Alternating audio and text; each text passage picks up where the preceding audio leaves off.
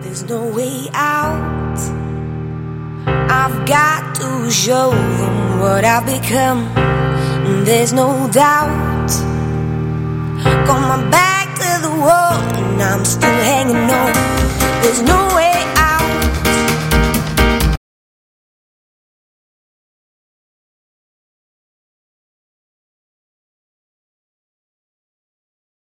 I've made my choices where I belong. There's no doubt. When the road gets tough, I keep my head strong, strong, strong. Troubles in my life have been all the same, with a strain in my mind, getting hurt again. There's a pain in my heart, but it's just a game. Gotta get over it, won't go insane.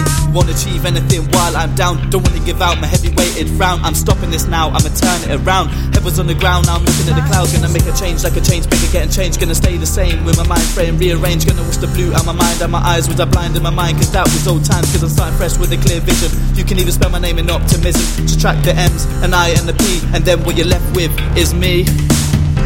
There's no way out. I've got to show them what I've become. There's no doubt. Got my back to the wall and I'm still hanging on. There's no way out. I've made my choices where I belong. There's no doubt. When the road gets tough, I keep my head strong. Welcome, ladies and gentlemen, to tonight's episode of the Zod Rider Show. I am Zod Rider, and I want to just extend the red carpet to my fellow Star Trek fan over here who has decided to join me for tonight. This is Brian, Master of None. He is here to talk to me about the CBS All Access Star Trek TV show, Lower Decks. Brian, welcome to the Zod Rider Show. How are you today, man? I'm doing really good, man. Thanks for having me on. Man, it's always awesome to be able to have somebody on who wants to talk about Star Trek. I haven't done a Star Trek-centric Zod Rider show in forever, and I'm really excited to do this. And one of the main reasons I invited you on, aside from the fact that you're an awesome person, but the whole main reason was because it was because of you that I decided to give Star Trek Lower Decks a try, because, for those that don't know, Brian and I have gotten to know each other a little bit through various other live streams that we've done together on YouTube, particularly with Mad Max and various other people. And, the first time we met, Brian and I kind of got into a little bit of banter back and forth over our opinions on Star Trek. Brian is a little more forgiving of new Star Trek, newer branded Star Trek than I am. So we've kind of gone back and forth a little bit on that. But he convinced me to take a look at Lower Decks by saying, a lot of people who don't really care for new Trek, I believe the words you said are kind of okay with Lower Decks. They tend to like it. So I figured I'd give it a shot. And after watching a couple episodes, I instantly decided that I would want to do an episode of the Zod Rider Show with you, Brian, to finally talk about it and talk about all things Star Trek. So can you give us a little bit of a background about what Star Trek means to you and how you started out as a Star Trek fan? Yeah, let's hop back into the time machine to early to mid 90s, 93, 94. I first started out as a Star Wars fan, so the action, explosion, stuff like that. At the time, Deep Space Nine was just getting started, and I had caught a couple episodes. I had never really watched it before. The original series, that was my dad's show, so I never really found it that entertaining. So after watching a couple episodes of that, I got turned on to some of the movies. I watched Star Trek Wrath of Khan, Voyage Home, all that good stuff. And from that moment on, I was hooked. And gratefully, at the end of the day, when I'd get home from school, Next Generation would be on. So I caught every single episode of Next Generation. Deep Space Nine was running. I caught it as it ran. When Voyager came out, I watched that. So as far as like eras of Trek is concerned, I really, really like the Next Generation era, as opposed to like the original series / movies. I think it's something that if they would have just stuck with, instead of going the prequel route on certain areas, I think it would have been a lot better. But as far as the newer iterations of Star Trek, I kind of got turned off by Star Trek Into Darkness. After I saw that movie, I kind of just walked away for a little bit because it was too much like Wrath of Khan. The end just made me mad because all they did was flip the glass. So by the time Discovery and Picard had come out, it had given me a chance to cool off. And so I was open to watching some of Discovery, especially season 2. Season 1 of Discovery wasn't that great. It seemed like they were just trying too hard. And one of the things that I've noticed as of late anyways is that there's been this weight of seriousness as far as Star Trek is concerned. And I think especially with the Next Generation, certain episodes of Deep Space Nine, they had a lot of levity in those shows, which I don't see very much of, especially like watching Picard and stuff, because that show is really heavy. So by the time Lower Decks came out, I kind of rolled my eyes like everybody else and was like, I just don't know, because Rick and Morty, I'm not that interested, stuff like that. But I gave it a shot, and the first thing I thought of was that I think people are taking Star Trek a lot more seriously than intended. I have to agree with you, Brian. I think I feel like I'm a little bit guilty of that, and it's so funny because that's the only place. It's like where you and I start to really diverge. Like growing up, I was a huge fan of Star Trek. I actually considered myself to be more of a Star Trek fan than a Star Wars fan. I was a Star Wars fan first as a child, but then growing up as I got a little bit older and as I got into my teens, Star Trek started to have more of an appeal to me because of the intellectual elements and all of the science, as well as the gripping adventure stories and various great philosophies and brilliant, some of the most brilliant writing we would ever have as science fiction fans. And frankly, for me, I've always considered myself to be an original series fan more than anything else. Although as time went on, for me, Next Generation, Deep Space Nine, and Voyager have all earned a special place in my heart, and I love all of those series, especially now. Because what happened for me, and this is really interesting too. It's like I loved Next Generation. I became a huge Next Generation fan and loved that as well, and got to the point where I almost love Next Generation as much as the original series. But then when we get into like Deep Space Nine and Voyager, Deep Space Nine blew me away because full disclosure for everybody that listens to this show knows how big of a Babylon 5 fan I am. I love Babylon 5. It's a fantastic series. And little fun fact for people that don't know, Babylon 5 was almost a Star Trek show. And a lot of people don't know that. But then when Deep Space Nine came out, there were a lot of people made some comparisons, and at some point, some people said, well, this series copied this series, and then it kind of had a little bit of a back and forth rivalry. But in my opinion, Deep Space Nine is its own thing. It's a completely different entity from Babylon 5. Being a huge Babylon 5 fan, I was able to appreciate Deep Space Nine for the differences and the aesthetics that it brought to the table, as well as its own really compelling and wonderful story. So I'm a huge Deep Space Nine fan, like you, Brian. I love Deep Space Nine. I cried during the last episode of Deep Space Nine. It is a wonderful series, so I put it up there. I put it up there with the original series and Next Generation.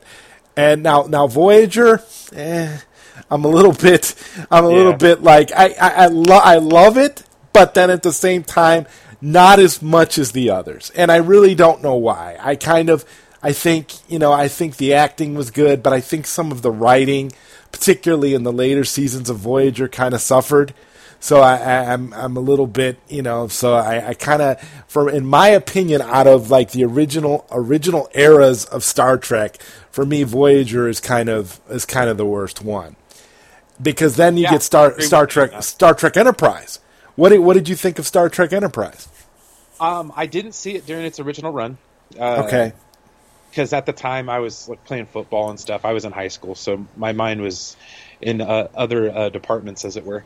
But I watched it again with Netflix, and I was blown away. Really sad that the show got canceled after 3.5 seasons, basically. And the ending was kind of disappointing. That last episode hurt my feelings when they used the Next Generation for that last episode. I don't even consider the last episode a part of Enterprise. I feel like the last episode was almost like a pilot episode for like a Troy and Riker Titan series that they decided to never do.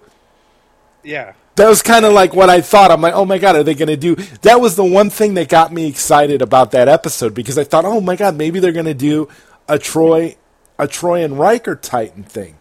But they never did. They just decided, oh, we're going to, and I was like, and so then I started thinking really meta, and I was like, well, gee, does this mean that the entire series of Enterprise was just a holodeck, was like a holodeck reenactment for Riker? Is that what this is?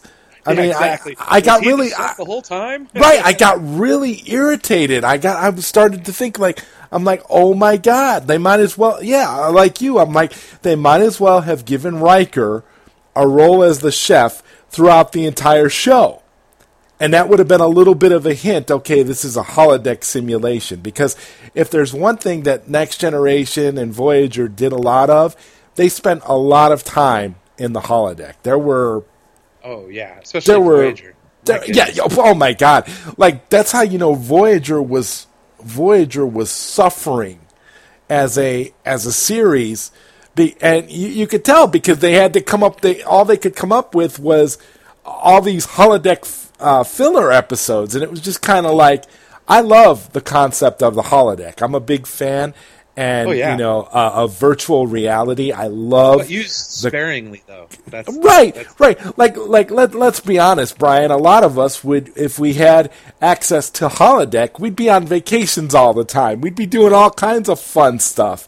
The holodeck is such a brilliant concept, and I feel like we're going to get to a point where virtual reality is going to eventually evolve into like a holodeck. It's going to get to that point where it's going to be that immersive and that good, and it's going to be indistinguishable from reality, and we're going to be able to do all kinds of crazy things and live out whatever fantasies we ever want. And I can guarantee you, Brian, when that happens, you and I are both going to have starships. Guaranteed. I mean, it's just a foregone conclusion. It's like, listen, that's what I'm waiting for. I want to be able to command my own starship in space and have. There was an episode, I don't know if you saw it. It was an episode of Dark Mirror, where is it Black Mirror or Dark Mirror? I think it's called Black Mirror on Netflix, where they had something like that, where there was a guy that had fantasies about running a starship, and he kind of had this virtual reality program where it was a really, dark and twisted story, but ultimately it was, the same concept, showing about how far virtual reality can go, Yeah.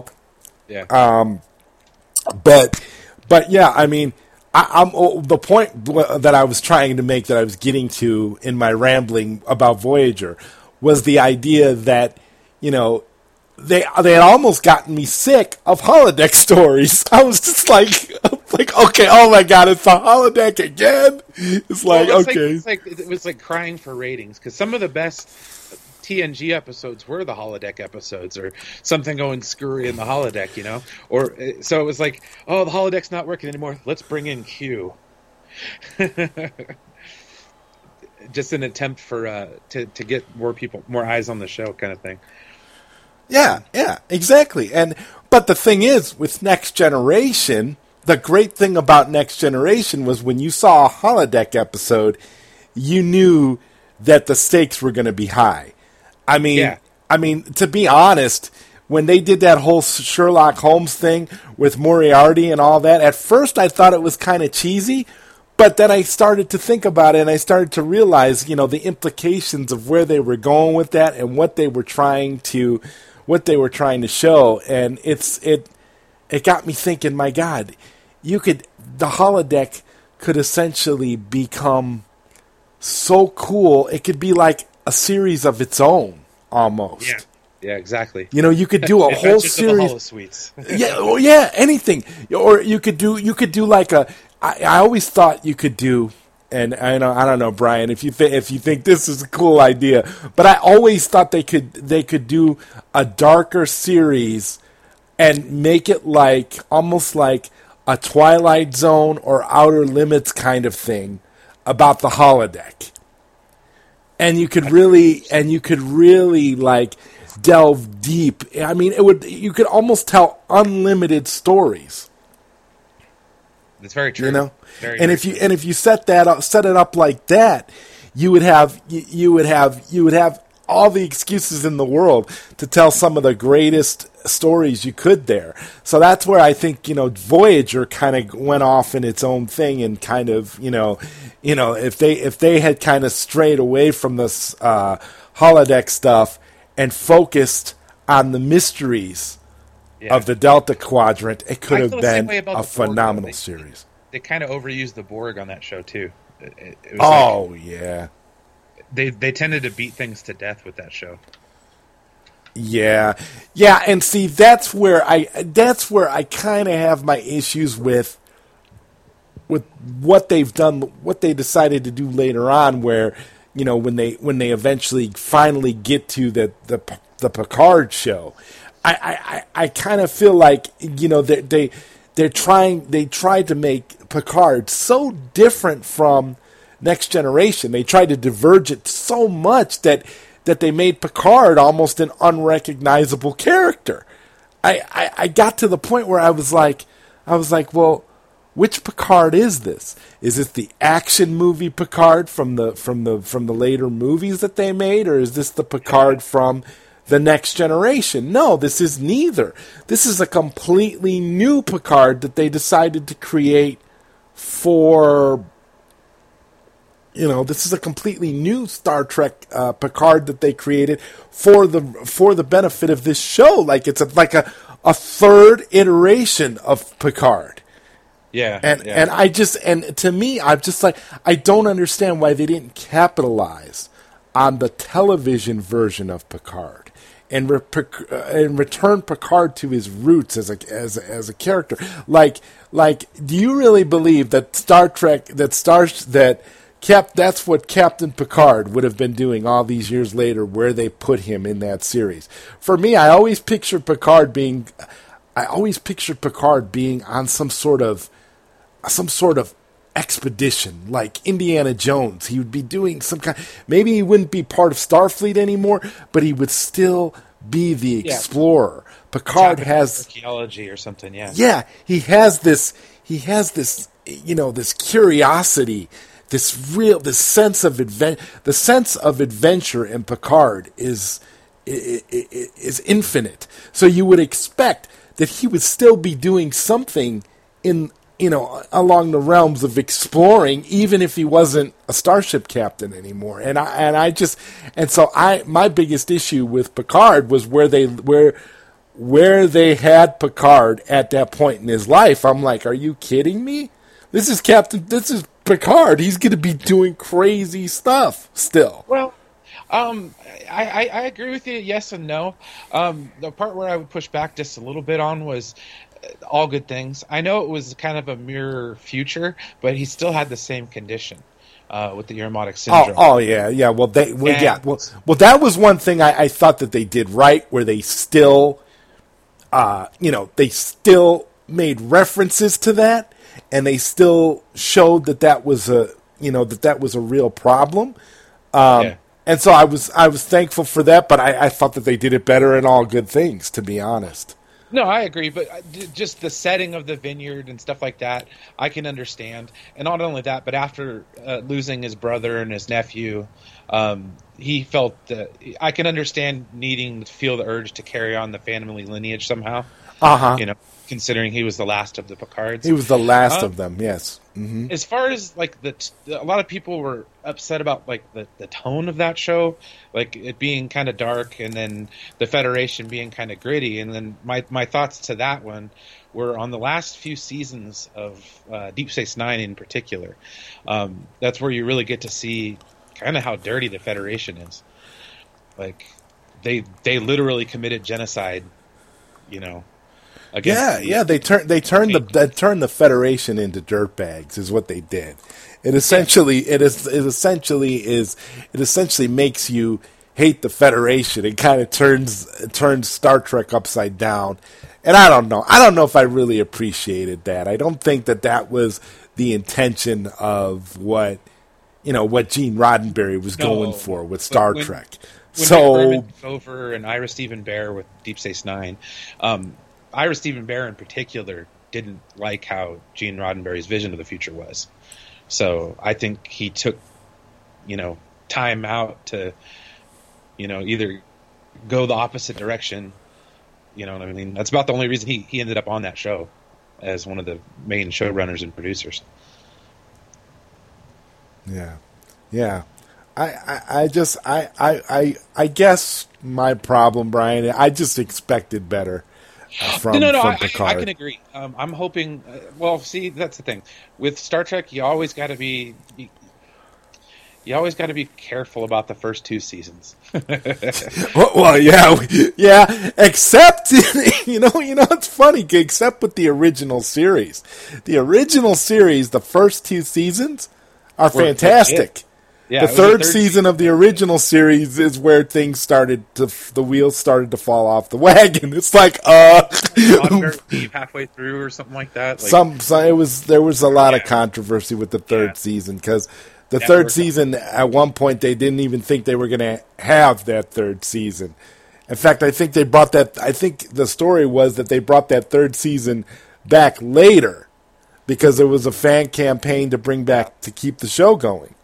Which, it's so funny, all the stuff that, we're involved in. It's like you see about that as far back then in the 1960s, there were fan campaigns that influenced a network to renew a TV show. Oh, yeah, absolutely. Especially that, and then the years and years of reruns, and then in the late 70s after Star Wars, when studios are looking around going, what kind of science fiction properties do we have? Paramount's like, we got Star Trek. And we got V'ger, so. Yeah. No, I definitely like the transition. One of the books that I had when I was a kid was The Art of Star Trek. So you got to see a lot of the concept art that they used for Star Trek Phase 2, which would have been a TV show that they were working on. Yeah, and then they ultimately decided to convert most of the ideas of Phase 2 into Star Trek the Motion Picture.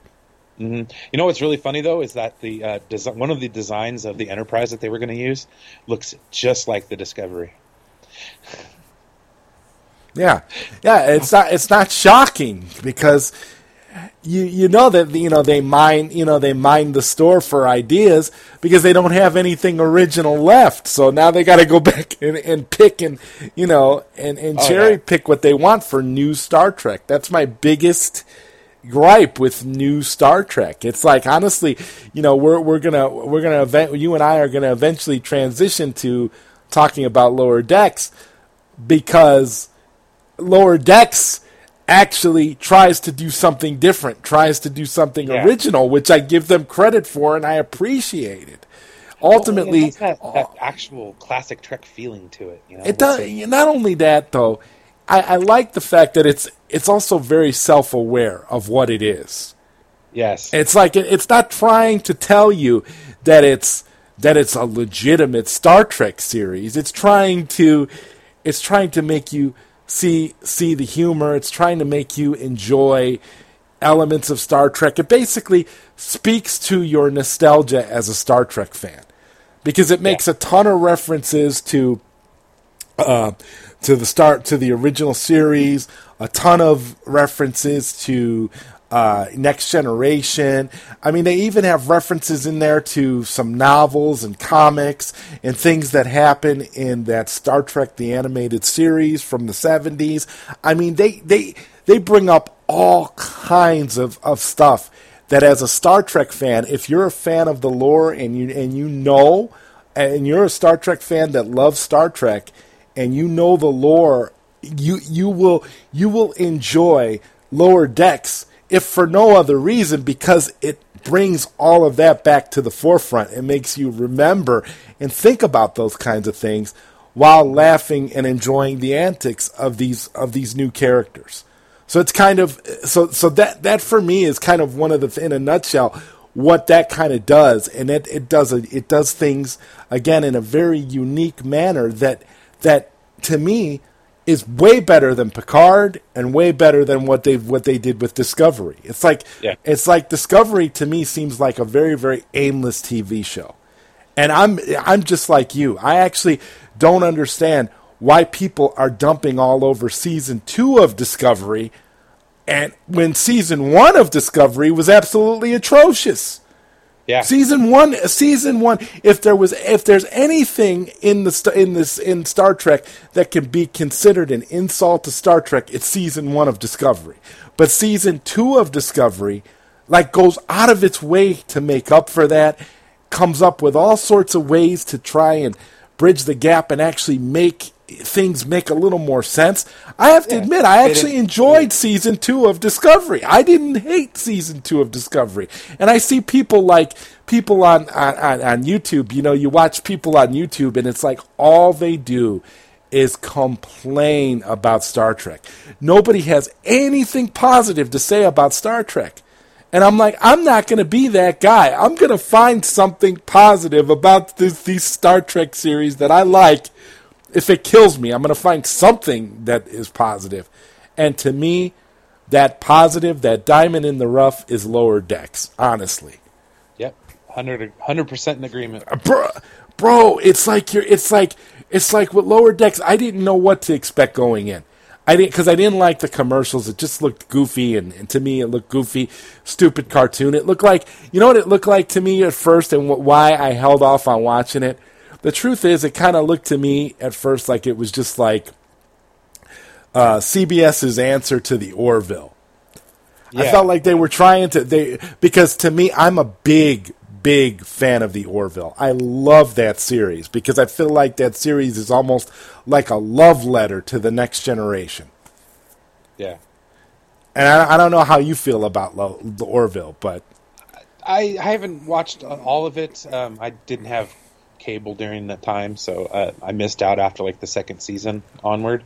I have to go back and rewatch a lot of it. Oh, okay. I liked what I first originally saw. It felt nice. Like I said, like you said, it's a love letter to the Next Generation. It really is, especially the second season. Like the second season has episodes that are like, it is. It does. It feels it just feels more and more like you could, like it's Star Trek in every way, Star Trek The Next Generation in every way but the name. Yeah, pretty much. I mean, you could just as easily slap, a Star Trek label on it, and you would. I'm going to go as far as to say, like we were talking about the Star Trek Renegades before the show, the fan or independently made Star Trek movies with some old Star Trek alumnus. I'm going to go as far as to say that the Orville could have done it, could be easily port it into Star Trek canon if they really wanted to. Yeah. If at some point they decide, McFarlane, you want to take your Orville, you want to make your Orville show a Star Trek show, we could make that happen. I could just see them doing it. There's a way through I think all they would need, they could either use a timeline explanation, or they could use the Guardian of Forever, and they could make Orville part of Star Trek very, very easily. Yeah.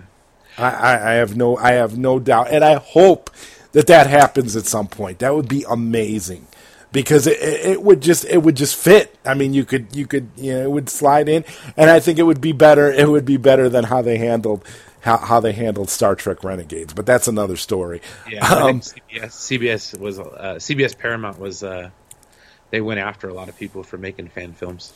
Yeah, well, that was the problem. Renegades started off fantastic, and then they were forced to make concessions, and they were forced to make changes for their second film to finish telling their story, and it's just painful to see what they had to go through, because they couldn't deny that the events of their first film occurred, but they had to somehow avoid elements that were too Star Trekky. It's really, really a weird thing.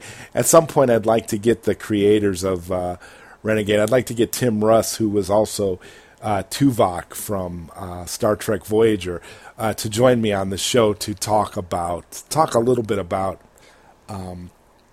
Renegades and what he went through trying to juggle, making it being a Star Trek thing, but not being a Star Trek thing. Well, especially for somebody who was in the trenches, as it were. I mean, I can only imagine how difficult that would be.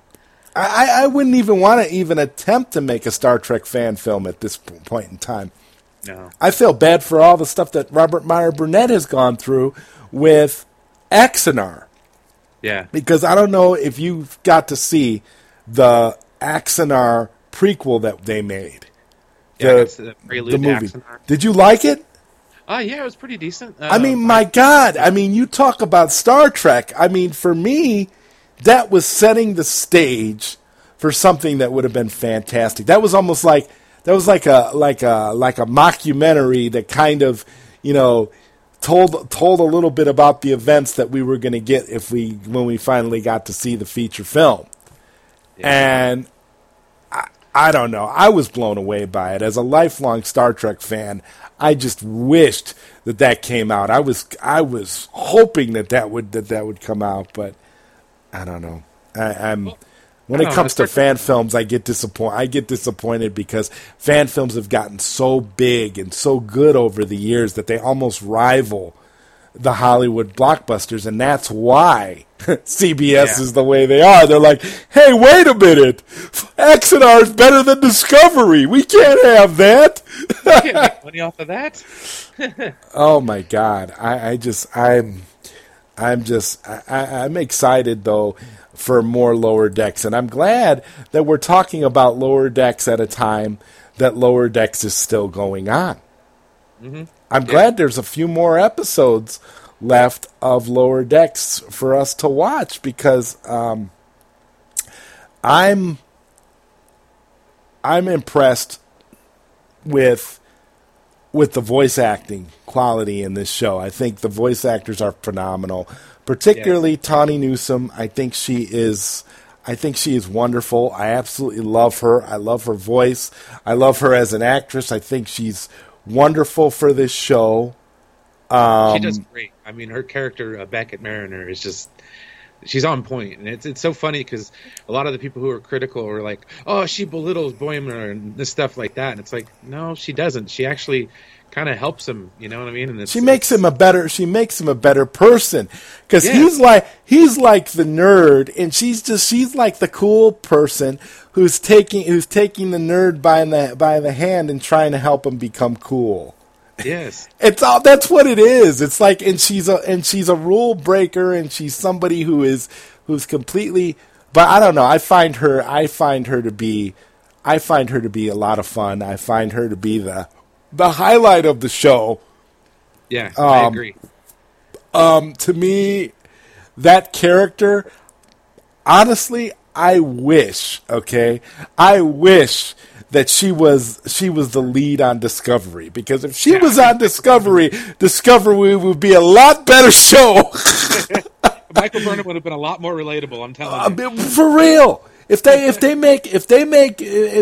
put her there, you switch her out, Michael Burnham, that I don't know what to make of Michael Burnham. I don't know whether she's a Mary Sue. I don't know if she's what she is. I don't know what she is. To me, she has no identity. Her identity has not been established.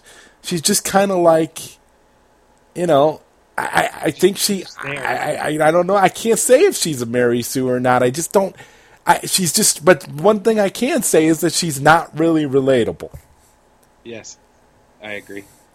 And that's one of my biggest gripes about Discovery. There's a lot of characters on there, but I don't care about any of them. The only character that I actually really, really like on Star Trek Discovery is Captain Pike. Yeah, I like Pike. I kind of liked Paul Stamets, the engineer / science oh my God, I was waiting for him to die. I hate him so much. He annoys me. He annoys me like no other. I'm like, I cannot stand you. I hate your guts. I hope you get shoved out in airlock. I'm like, that guy, that character to me, oh my God, I can't stand him. And you know what? And it's like, there's other characters on there, that are like, to me, are tolerable, but they're not likable. I don't like any of them. I don't like. I'm like, and when that. This is one of the reasons why I loved season 2 so much. Okay, what I loved about season 2 was when they finally got the hell out of Spock's timeline. Yeah. I loved it. I'm like, oh, thank God you got out of that century, because you don't belong there. Go into the future. Go beyond the Delta Quadrant. I don't care where you end up, but just get out of Star Trek's past, because I think that's where Discovery made their biggest mistake. This show should have taken place in the future. This should have taken place after Star Trek Voyager. Should have covered, covered the area of like some of the later Star Trek novels, like Star Trek Destiny and all those, those novels that go further into it, far after like the Dominion War and all that stuff. Yeah, what is the ramifications? Because we never really got to figure out how everything got settled. And Picard being what it is, I don't think it gave quite a good enough explanation as to why shit hit the fan. Yeah, I agree. I agree with you 100%. It's like if they would have started it in the future, I would have automatically been more on board, just because it would have been dealing with a timeline that we know nothing about as Star Trek fans. Yeah, you can play Star Trek Online. I don't know if you play that. Yeah, but I do. And Star Trek Online. Oh, I love it. I love it because it. I mean, you talk about expanding the lore. Yep. That's the best shit ever. Oh, absolutely. And I like the fact that they're bringing in like characters like Seven of Nine and stuff like that. Oh my God, it is so amazing. And I love how when you play it, when you start off, you can play it in any era you want. Yep. And I started off. I was playing it in original series era, because I'm an original series fan, and I just love it so much. It is, to me, it is just fantastic, and I don't know. I can't say enough good things about it. It's the greatest thing ever, and the best thing is you can play it for free. Yes. You don't have to buy nothing, but you can. You can buy stuff. You can buy upgrades. You can do. Of course, you can. But it's awesome as a story. It's phenomenal. So if you love Star Trek, it's something everybody should be playing. Oh, not only that, it's just a good continuation. And I think after like Nemesis, that storyline kind of went away. like Yeah, all, yeah. and that's why I wasn't the biggest fan of the 2009 Star Treks, because they went back to that era, and I just like you know, kind of like how I feel about Star Wars. It's like just that's get out the of the original right, era. right. Get out of it. Get out of it. Go further, or either go further or tell us something we don't know. In Star Wars, in the case of Star Wars, they could have went back. They could have went back thousands of years before the prequels, and they could have made an entire trilogy that was a completely different thing that we knew nothing about, and that would have been the safest thing to do. And Star Trek, they have no excuse. Star Trek, they have no excuse because they have so much area that they can cover that we don't know anything about. Why do we always have to go back to the time of Kirk and Spock? We don't need that. I don't want to see Kirk and Spock again. Their stories have been told. We don't need. I love those characters, but we don't need to see them again reimagined over and over and over. I mean, it's just. I mean, they're talking about bringing because they said they're going to make a series based on Captain Pike, which I think is a mistake. Because I'm like, why are you doing this? We already know how Captain Pike's future turns out. We don't need a series with those characters again. Because if you do that, what are you going to do? It's going to get popular. You only have so much storyline that you can tell. I would say they've only got about a season or two they could tell. Well, actually, no. No, actually, they could. I have to correct myself on that. As a Star Trek nerd, I have to go back and realize that Spock and Pike served for 10 years together, I believe. So if that's the case, they've got plenty of room for a series. Because most likely it won't last for 10 seasons. The damn thing would be lucky if it gets 2. Yeah. Well, and I think that's kind of part of the shame about it, though, because the casts, I have nothing to complain about. I mean, Anson Mount is great. That's the thing. That's why I say he's the only character I care about. He's the only character I care about in the entire Discovery mythology because he's done so well, and he reminded me so much of Jeffrey Hunter from the original Star Trek pilot. I was like, my God, this is a guy that, looks like he was born to play this role. Yeah. Well, I mean, even like Bruce Greenwood, who played it in the movies. Oh, I love Bruce Greenwood. Yeah, I was a big fan of Bruce Greenwood. Yeah, Chris Pine. I don't know. Chris Pine was never Captain Kirk to me. I never accepted him as Captain Kirk. He was more Steve Trevor. Yeah, you know what? My thing is, he could have, but this I do have a little bit of respect for Chris Pine just because of what he said. He made a comment when somebody asked him about his portrayal. Somebody criticized or asked him about his portrayal of Captain Kirk in those movies, and he said, Captain Kirk, it's such an intelligent character, and your version seems just to be like just off the cuff doing whatever he wants. And he made a comment about how that's what audiences today are into.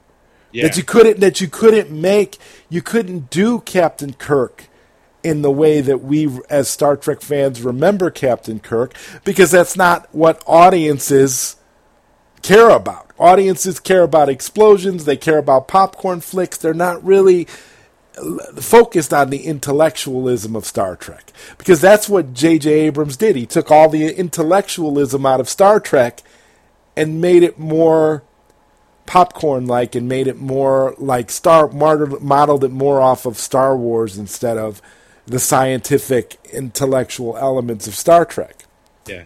And that to me, but like you, I got totally taken out of. I gave JJ a pass for Star Trek 09. I really did. It was good. I liked because it. I knew what he was doing. He was trying to update it for the audience, for a modern audience. I mean, he got people that normally would not give Star Trek a second look. Oh yeah, he brought people that the casual fans that would never even seen it, that hate Star Trek, that can't stand Star Trek. He catered to the people whose favorite Star Trek movie is Star Trek IV: The Voyage Home, because that movie had mass appeal, and you know why? Because it went to the modern day, and it dealt with situations that people could relate to. So So Star Trek '09, I gave him a pass. I gave him credit. It wasn't my cup of tea, but I still enjoyed it for what it was and thought, okay, great. Now, for the second movie, I expect you to do something. I expect it to be more like Star Trek. Take me on a voyage. Tell me a story that I have not seen before, and don't rehash issues that you had in the past, with other movies. Don't do it. But I knew, Brian. I knew when they were making all their talk, before the movie came out. It's not Khan. No. Even before that, when they were making all their conversations about how much they love and respect Nicholas Meyer in Star Trek II: The Wrath of Khan, I knew that the next movie, whatever it was going to involve Khan in some way. And I was mortified because I'm like, I don't want them to touch that story.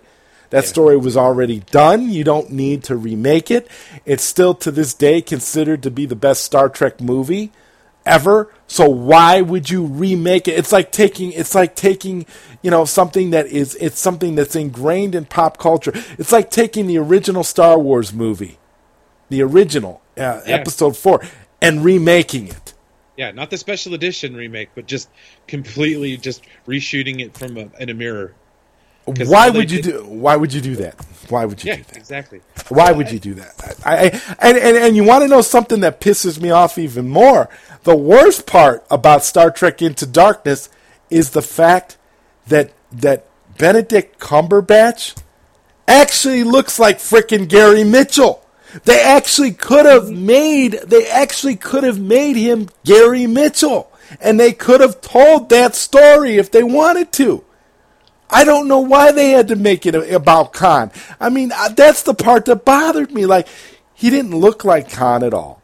He had no. They might as well have. If they made him Gary Mitchell, and they tried to tell a little bit. They tried to do that Where No Man Has Gone Before motif a little bit, and they tried to update that. That would have been great.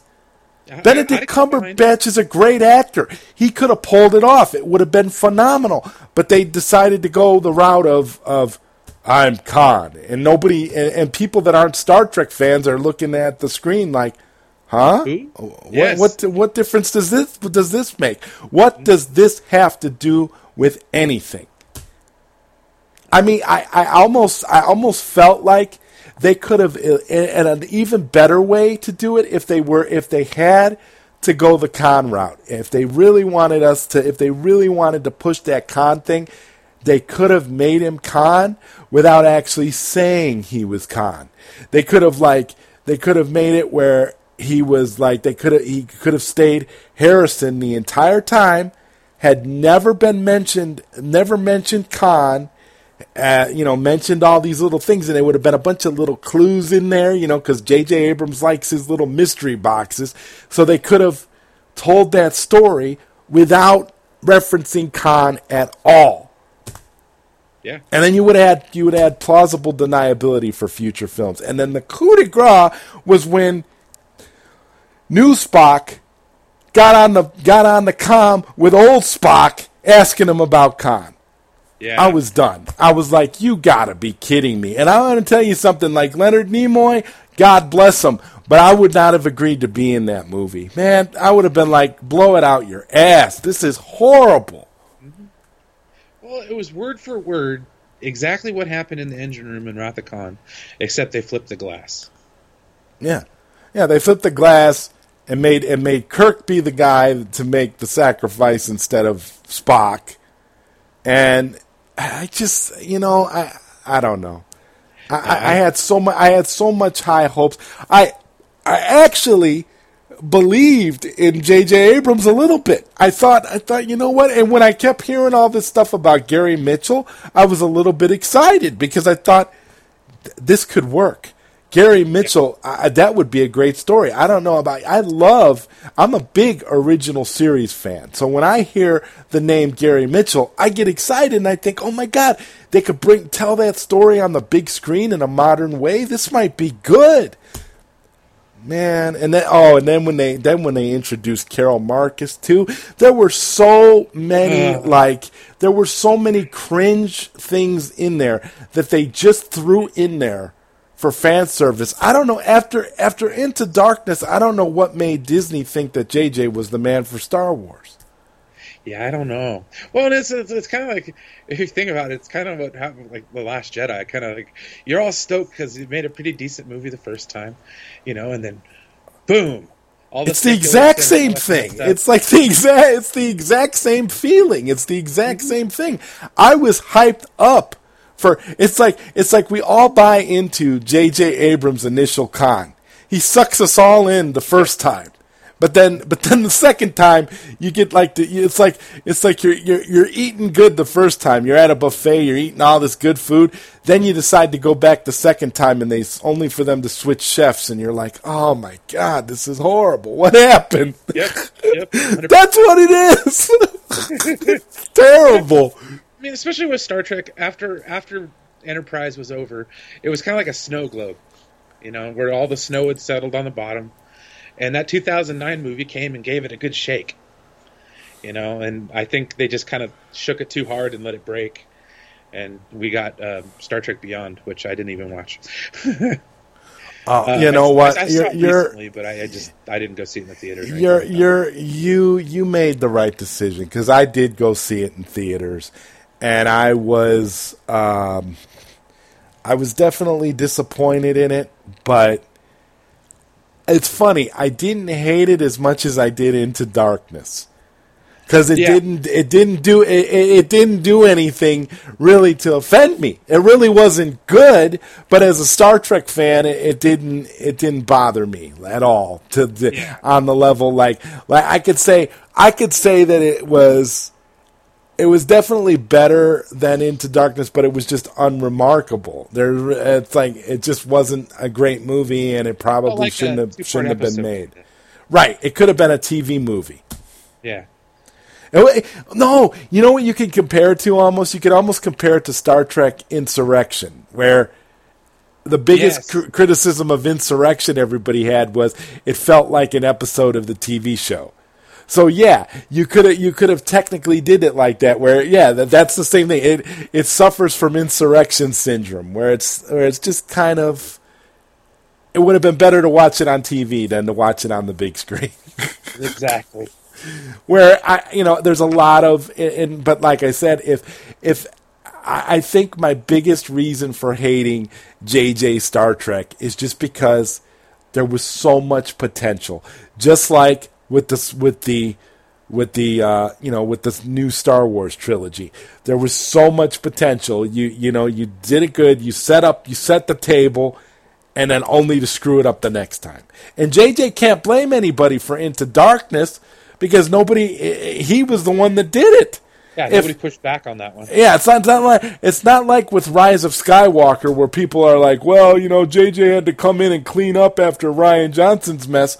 Well, what's his excuse for Into Darkness? Into Darkness should have taught everybody that you don't have JJ come in and do another movie. You get JJ to come in and start the franchise up again.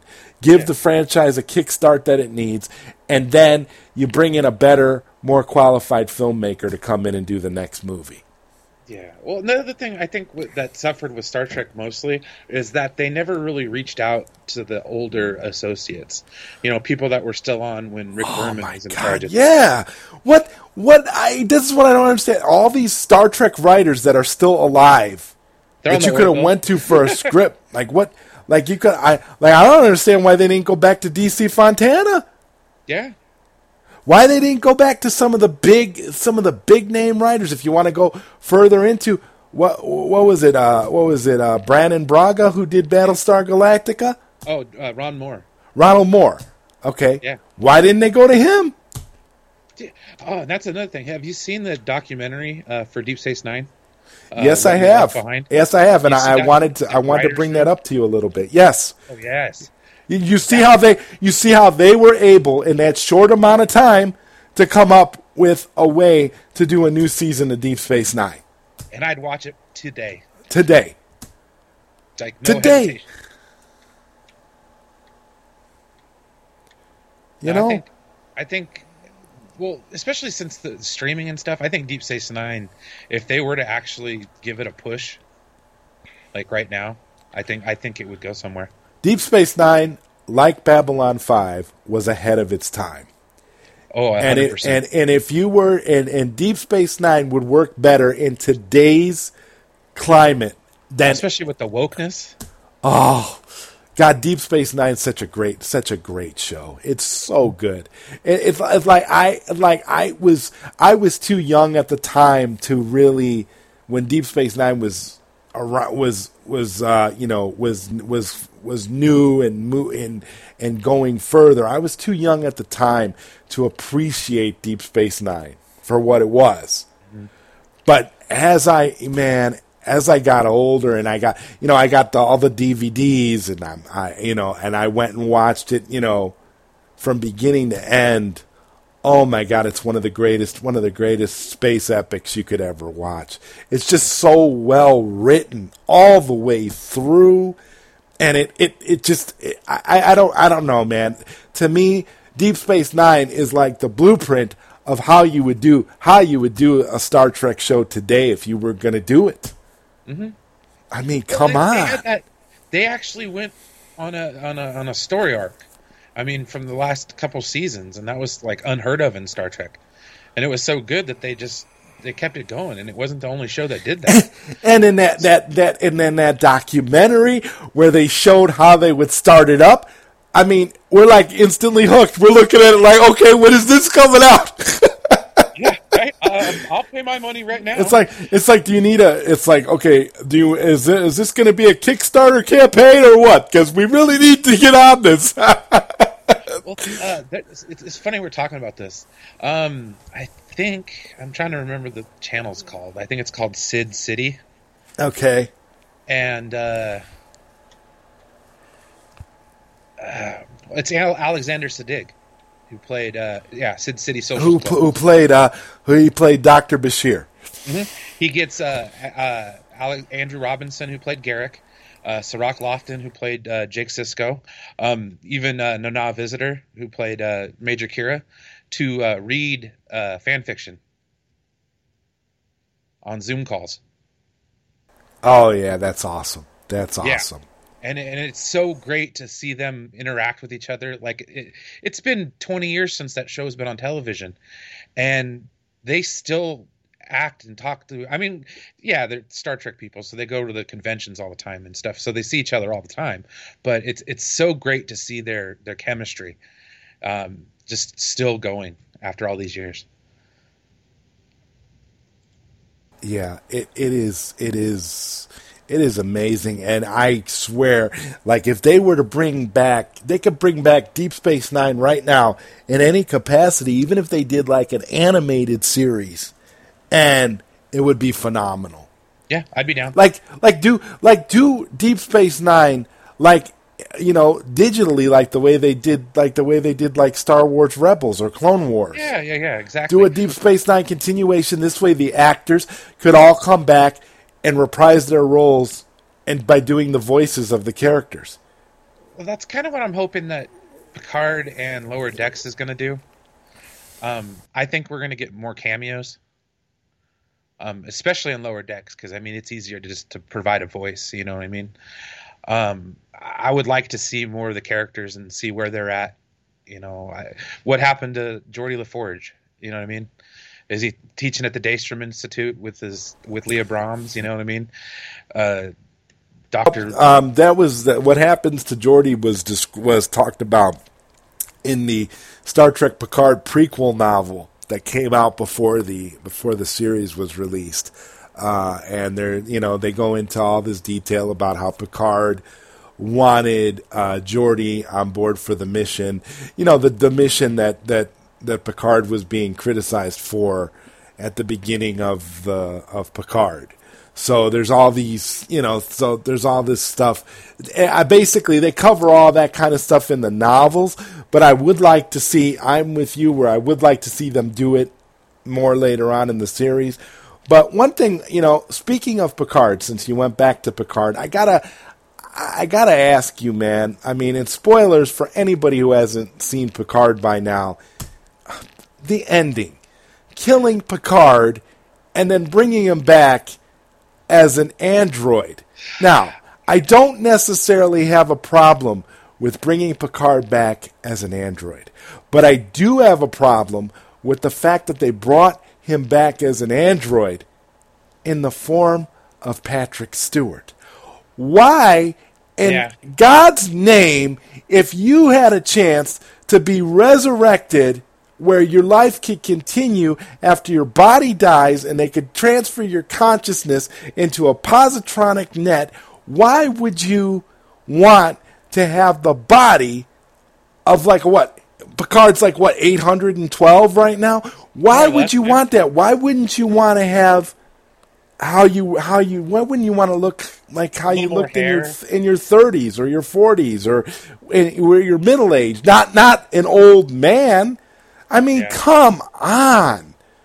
I would at least wanted to look like Tom Hardy from Nemesis. That's what I was thinking. I'm like, why didn't they just cast a younger actor to pick it up for season 2 and have it be a younger robot? And you could have, think about this right now, you could have Patrick Stewart cameo from time to time in flashbacks. You wouldn't need to have Patrick Stewart, kind of what they did with Brent Spiner.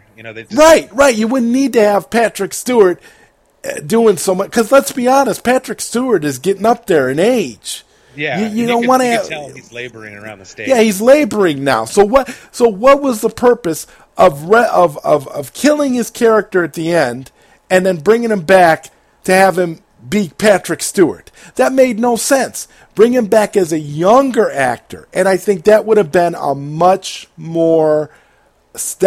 bigger surprise. It would have made more. It would have made more sense to the audience. It would have made more sense from a story perspective. Yeah. These people are morons. I'm like, okay, so now what happens? What happens? God forbid, Patrick Stewart passes away 2 episodes into season 2, filming season 2. Now what the hell are you going to do? Now you have no way to future-proof this series. You can't keep the series going. You can't do anything. Now you have to end it because you decided to bring Captain Picard back in the same exact body for the end. Why kill him then? Why do you have to kill him? If you were going to do that, then you don't kill Picard. You just end it in a different way, and then you have Picard come back in the second season. Makes no sense for them to do that. After that, I was being very, very forgiving with Picard throughout. I don't know if it was just nostalgia. I don't know what it was for me, but I was like, this is Captain Picard. I gotta give it a chance. I can't be crapping all over this series. I gotta try to love it. I mean, on the planet with the Rikers. I mean, I got goosebumps that whole episode. Like, there were parts of that show where it was just like, okay, this is Star Trek: The Next Generation. This is kind of what they would be doing, at least for Riker in retirement. I feel like he'd be kind of like Kirk, Yeah. You know what? And that's the thing. Like, there's certain things that you can totally get behind and say, and you could totally defend and say, okay, I understand why they did this. I mean, I'm going to be honest with you. I thought the very first episode, the way things started out, was brilliant. When I watched that first episode, I watched that first episode like 3 or 4 times because I was like, this is because at first I wasn't quite sure who the android that was Data's daughter. I thought it might have been Lal somehow. Yeah. I was kind of like, I was mesmerized in that direction. I was like, my God, this is going to be great. God, I love what they're doing. I was like on cloud 9. I'm like, you cannot screw up a Star Trek Picard show. You just can't. It's impossible. I'm like, they cannot mess this up. This is going to be fantastic. And then as the show goes on, it's just like, oh my God, they found a way to screw it up. How is this possible? Some of the things I wish they would have done, like the foul-mouthed Admiral, that should have been Kate Mulgrew. Like, period. There should have been more references to Star Trek Voyager and Deep Space Nine. There should have been more characters from both. And, Don't get me wrong. I love Jerry Ryan. Okay, but let's talk a little bit about Seven of Nine. They fundamentally changed her character to the point where she's almost irrecognizable too. Yeah, and it's almost like she doesn't have any of the characteristics of the Voyager character. I went back after Picard and watched a couple of episodes, early 7 of 9 episodes of Voyager afterwards, and I gotta tell you, man, I was confused. It was a completely different character. Yeah, and it's just like it was like. Oh, I understand that the character evolves. Right, I understand that the character evolves over time, but still, at some point, you got to stay true to who you are. Yeah. 20 years from now, we're all going to be a little bit different. We're going to be viewing life a little bit differently than we do now. But I would hope we're not all bitter old bastards. You understand what I'm saying? It's like at some point you have to figure the personality of who you were your whole life, who you started out as and who you eventually became, isn't going to change all that much. At your core, you're still going to be who you are. Yeah. So that's the thing I don't get. They didn't do that to Jean-Luc though. They kept him optimistic, which was kind of nice.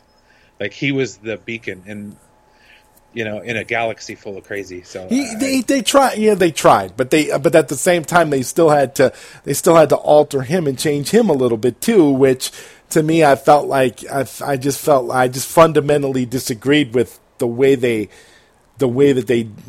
they handled him in some areas, but I ultimately got over it until the very end of the series. And then I was just like, okay, you lost me at the bakery. Now we're in trouble because now I don't know what you're going to do for season 2. This makes no sense. Well, and that's kind of why I'm glad they went a different direction with Lower Decks, because I could see people getting really jaded with what they're putting out, and losing your original fans to try to get people who aren't fans in doesn't seem to be a winning proposition in most cases. So, and definitely Star Trek's been trying to do that, like trying to appeal to a wider audience, and when they do it right, hats off, man. It's really good. But a lot of times, especially say the last couple Next Generation movies onward, it was really difficult, because I remember being a kid and Star Trek was always like a niche thing. You know what I mean? Like, we were the nerds of the nerds. Right. We got made fun of by everybody. It was like, you like Star Trek? It's like, well, yeah, you play D&D, yeah, but you like Star Trek. It's like, oh, okay. I don't know, man. When I was in high school, I always thought that the kids who played D&D were nerdier than the Star Trek fans. I mean, because to be honest, it's like I sat down and tried to play D&D with a bunch of kids at a lunch table at school one day, and I just couldn't do it. I just couldn't get into it. I was like, this is like way beyond where I'm at. Yeah, right. I'm like, no. You know what? No, I'm gonna go watch that football game instead. It's funny you mentioned that, because that's exactly what I did. It was late '90s. The 49ers were doing really good, so hey, what the hell? I just, to me, it's there's a level of nerddom that goes even beyond us that are nerds. And like, you could consider us to be nerds now in the scope of what the culture is, but I mean, yeah, for me D&D just was another level. I mean, if I was at the D&D level, I would have been like programming, like I would have probably became like a mathematician or something, because because really the kids that were into D&D at the time were some of the most brilliant minds you'd ever. I mean, they were completely brilliant.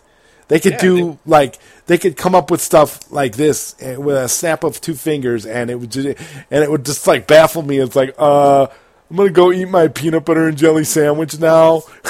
Yeah, right. Like it's like, so like, I mean, it's like a whole nother level, and I don't know. So for me, I don't consider, Star Trek to be the apex of nerdom. At least not right now anymore. I mean, totally no. Because when you look at where Star Trek is now, it's totally gone mainstream. It's totally gone to... It's basically abandoned hardcore Star Trek fans in favor of trying to reach the mainstream audience that never cared... Yeah, the Big Bang Theory crowd that never cared about Star Trek in the first place. Yeah. Because Big Bang Theory is a show for the mainstream audience that doesn't know anything about nerds. It makes nerddom mainstream. That's why I say it hijacked nerddom. Right. And not in a good way. Like the first couple of seasons of Big Bang Theory, I was like, okay, all right. Yeah, a couple Next Generation references here and there, you know. I can see what you're doing here. You know, I can see where you're trying to, kind of condition the normies. You know, I can see what you're doing. Yeah. But once they started shacking everybody up, I didn't like that show anymore. Yeah, because it didn't make sense. It went outside. Unrealistic. Yeah, very unrealistic. Exactly. Because half the people in that show, if they were real nerds, wouldn't even know how to talk to women. Yeah, let alone would never date one of them. That's also very true. Although one thing that I've learned over the years about women, and this is something that it's like I had never thought of, but you would be surprised how approachable women that look like that are. Like, you'd be surprised that if you have things, if you approach them correctly, and I'm telling you, you would be surprised how much it is actually possible and realistic to talk to. But what I'm saying is, the people in that show, it never would have happened. There's just no way. Not the way those characters were depicted. Yeah. And to me, like once it lost its luster completely. It was like the same thing with 2.5 Men. It was like, you watch that show and you feel the same, almost, you feel similar, but in a different way. Like, you watch that show and you're like, okay, he makes it seem like all he has to do is walk outside and he's got himself another woman to hook up with. Yeah. All he did was walk outside. Like, it's like, okay, it's not that easy. I don't know. That's why I said with that show. But ironically, these are all CBS properties that we're talking. I think it kind of helped rejuvenate some of the stuff that we're seeing now, to where there are Star Trek on TV again. Because I think it kind of, in the process of bringing more eyes, it did bring, people who would never watch Star Trek into it because of that show. So it's like, double-edged sword. I mean, my dad, who always hated Star Trek, went and took my mom to go watch Star Trek 09. I knew they were onto something. I'm like, really? I'm like, okay. When my sister, who never watched Star Trek a day in her life, absolutely loved Star Trek 09. I knew that they were onto something. I went with a friend that never watched it, and she was like, "Wow, this is really good." I had taken the woman I had gone to see Star Trek 09 with. She was another one. She was not a Star Trek fan. She hated Star Trek. She hated hanging out with me if I wanted to watch anything Star Trek. But we went to see Star Trek 09, and she loved it. She loved it. Mm-hmm. Like, she really, really enjoyed it, thought it was great.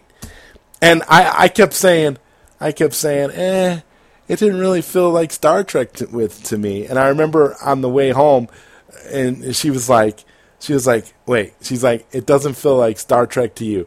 She's like, that was the best movie of that type, she said, that I've ever seen, and it's way better than any of the Star Trek stuff you were watching before. She's like, so I don't know what you're talking about. Like, she almost wanted to fight about it because she loved it. She thought it was great.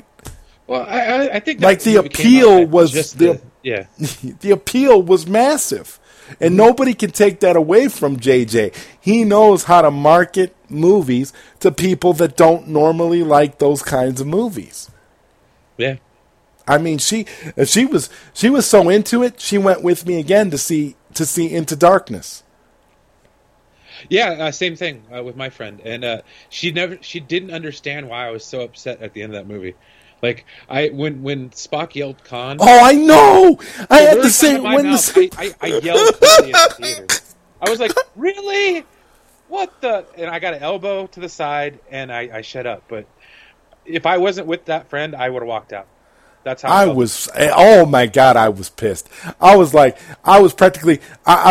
got so mad. This is how I knew. Like, oh my God, you really are a big ass nerd. I started shaking. I was so upset. She looked at me like I was like. She's like, "Is there something wrong with you? Are you okay?" I'm like, no. And I just didn't say nothing else. But I was getting red and I was shaking. I was so mad. I was seething with anger because I was like, this dude. Like, I felt like Kirk during Wrath of Khan. I wanted to scream at the screen. I wanted to be like, JJ! Like, I was so angry. Like, oh my God. Like, it was bitter. I felt, it was, to me, that was a worse experience for me than, like, Justice League. And I absolutely hated that movie. Yeah. But Into Darkness for me was like the biggest letdown ever. I was like, are you kidding me? Because I just remember being so hyped. Like, I'd be on TrekMovie.com every other day. Dude, I was with you. I was exactly Trek movie. Yes. See, this is how I knew you and I were going to be friends. My God, our experiences are so parallel. I'm like, that's exactly it. I was on Trek movie too. 10 years ago, man. Looking at rumors and speculations. And rumors and speculations for Star Trek 2. Like, oh my God, yes. And then The Last Jedi came out, and I was like, you dumbass. Oh my God, yeah. Yeah, see now, Last Jedi, when I was with my father and my nephew at the time. If I was by myself, Last Jedi, I would have walked out. Same with Into Darkness. If I was by myself, I would have walked out. Yeah. There's no way I would have sat through the rest of that movie. Once he said, "I am Khan," I was just like, "All right, dude, bye." Yeah. Like, I'm out of here. You lying. I'm like, I'm out of here. I'm like, I wanted Gary Mitchell, you son of a bitch. I'm out of here. I mean, that's how I know. That's how I know I'm like the biggest Star Trek nerd, because I'm sitting there like, I wanted Gary Mitchell. I was so mad. Well, see, it's like, it kind of brings me back to Lower Decks. I mean, that's why when it came out, I loved the premise of it. Because Star Trek, they had that episode of The Next Generation where they showed, what the underlings did, but they never focused on it for more than like 10 minutes. And it was always interweaved with what the main crew is doing. So I mean, like, as far as the whole idea of just a ship that's not the flagship, I think that would be kind of an interesting topic to explore, and also people that are necessarily gung ho about what they do for a living. Yeah. Lower Decks. Although Lower Decks does have some characters that are very, very gung-ho about what they do for a living. I will say this about Lower Decks. I would actually, and this might be a little controversial, but I would actually like to see a live-action Lower Decks that competes with Orville. Yes. I think that would be fantastic. Like, if because they would have to make it, they would have to make it a little less hammy, but I think they could pull it off. I think it'd be great. Yeah, no, and I think it would give that kind of light that was missing in, like, my first review of the show. All I kept thinking is why so serious? It's like, why are we taking this you mean subject? You're talking about Discovery? Well, just in general, because Discovery was, like, I don't know, in my opinion, Discovery was very serious. Yeah, Discovery is too serious. Discovery is like one of the most pretentious Star Trek shows I've ever seen in my life. It takes itself serious to the level that, and it's completely unnecessary to be taken seriously. I mean, there's no ugh. Did they have fun when they made it? No, you know what I mean? It doesn't look like it. Like, I watched a lot of documentaries that talk about the perfect example was that show, the one that William Shatner made called Chaos on the Bridge. Oh yeah. Where it talks about the first 3 seasons of Next Gen and how it was a nightmare. But the one constant was the fact that the crew the cast had such a fun time making the show. And they all had such a great camaraderie, and they grew to love each other. Yeah, it's incredible. And with Discovery, you don't see that at all. It looks like every character on that show looks like they're hating life. Yeah. So that's why I'm hoping with this next season. I'm gonna watch Discovery season 3 when it comes out. Oh, I'm going to too. I can't. As much as I hated season 1, I liked season 2, and I'm hoping, and that's why I want to give Discovery season 3 the benefit of the doubt, because I want to see where in time they place season 3. Yeah, because from what I've heard, it's supposed to take place in the future. Yeah, like 900 years or something like that. Oh, that would be great, though. That's what I'm saying. I give us a reason to care about these characters. Put them in their own element so that we can get to know them, so that we don't have to care. When they put them in Kirk and Spock's timeline, what you're doing is you're making us worry too much about continuity, about the timeline, about why doesn't everything look like the way it looked in the original series? Why is it not like this? Why are we doing this? This is inconsistent with this. Too many variables when you put it in an already established timeline. So what you have to do is you have to give. That's why it's so important to give these series their own place. This is what I love about Lower Decks. Lower Decks is its own thing. Outside of continuity, it's its own thing. It references all this other stuff as tongue-in-cheek, as a joke. It's showing that it's funny. It's showing that it's more of a parody than anything else. It's not trying to be serious. It's not trying to make it, to make us crazy. Whereas, like Discovery, I think, to me, honestly, it seemed like the first season of Discovery, the whole purpose of the show was just to piss people off. Yeah, more likely, and especially with a lot of the stuff that was going on. I mean, that gave birth to what we call the and you take the brilliant idea that Brian Fuller had of making Star Trek Discovery into an anthology, and then you turn around and make it this one story about this one crew, about this one. I mean, I think they would have been much better off going with an anthology series, because then they could have told stories in any Star Trek era they wanted to. Well, and that's the thing. It's like I think there are certain eras that most Star Trek fans consider sacrosanct, and the original series era is one of those eras. It's like you could tell stories afterwards. But see, the thing is, you're not going to. The problem with telling stories in the original series era is you're not going to go far enough. You're not going to make the show look like it takes place in the original series era. And then that's the problem you have. I will say this. Star Trek Enterprise, in its 4th season, when it went into the mirror universe and it actually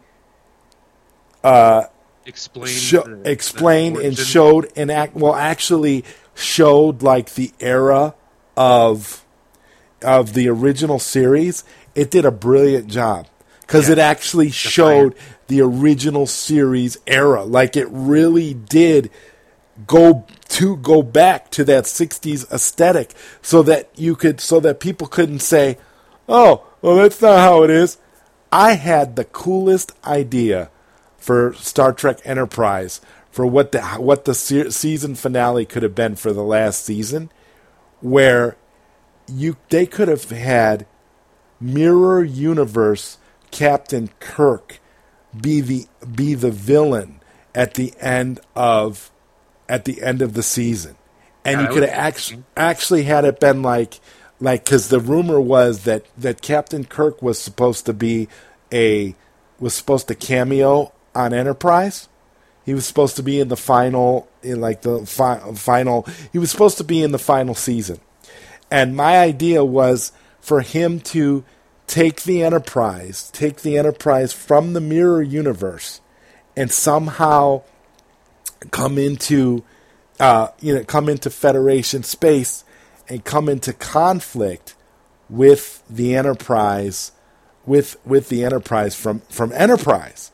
And actually, and have him be the villain, and have it be Archer versus Kirk, but it would be Archer versus Mirror Universe Kirk, not Archer versus original series Kirk.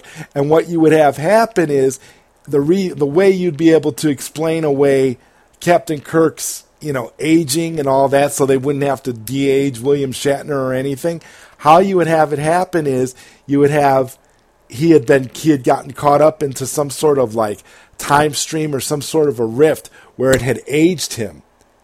And so he had been through like a hell, almost like Khan, how Khan was so bitter because of all the things he had gone through and how he had felt abandoned by his crew. Something along those lines where you would have had like a Kirk, an embittered Kirk from the mirror universe, coming to take revenge on the Federation for something, and he would have gone back in time to try and kill Archer and try to stop the birth of the Federation. That'd been good. So that's how I thought, because when it was rumored that Kirk was going to cameo, I'm like, well, how are they going to do that with William Shatner? William Shatner's getting up there in age; he's pretty old. How are they going to? But that would have worked to have a villainous Kirk. This way, you're not messing with. You don't have to have a younger Kirk. You don't have to have a. And the reason why William Shatner turned down the cameo on Enterprise is, guess what role they wanted him for? Which one? The Mirror Universe Kirk? They wanted him to be the cook on the Enterprise in the last episode. Oh, geez. It was the Riker role? Yeah, but they just wanted him to be the cook. They're like, and I guess, ironically, William Shatner, I had read about this years later, William Shatner had a similar idea of doing something with Mirror Universe Kirk, and they had told him, oh yeah, well, Bill, that's a pretty good idea, but we just want you to cook our food. And he turned down the role. I would have turned it down too. Yeah, just a bit. Because he was just going to be like an ancestor of Kirk. He wasn't going to be, he wasn't going to actually play, Captain Kirk. But it'd been like Generations Kirk. It's like, I'm cooking eggs. Yeah, well, because he did get to cook in Generations. So I think that when you have somebody like that, that you want to bring on, you want to bring the original Captain Kirk, you make it count. And I think having him in a villainous Mirror Universe Kirk role going up against Archer would have been a phenomenal storyline. I don't know what they were thinking at the end there with that Riker episode. I really don't. I understand, that again, I always look at it as a love letter to Next Generation, but ultimately, I mean, you had something that was great and you just squandered it. So I don't know. I don't give them any credit for that, but everything up to that last episode on Enterprise, I could get down with. It was way better than anything that came later on, So I'm, I don't know. Definitely better than Discovery. I wish it would have got another season. That's for sure. Well, it's like I kind of wish they'd have put Lower Decks out sooner. I think Lower Decks as well. Lower Decks. I think they probably should have put out Lower Decks before they put out Discovery. Yeah. I think it would have got more heads turned onto the product at least. Well, I think another part of it is that if they would have aired the shows on television instead of having it on aren't they doing that now? Aren't they doing that now? Yeah, they're doing it now, but that's 3 years after the fact. You know what I mean? I want I want to see it now. And I don't see why they didn't do something like that. They with Discovery, they spent all this money on Discovery. They should have just dumped it on CBS. Yeah, exactly. It would have got putting it behind. The thing is, you put it behind a paywall, you alienate a lot of people. People are already paying for Netflix. They're paying for this. They're paying for that. Nobody cares about CBS All Access. I've got it. You've got it. But we're Star Trek fans. So we're going to do it because we love Star Trek and we love having access to all that in one place. That's cool. I will say it's gotten better, especially since they've added Comedy Central portals on there.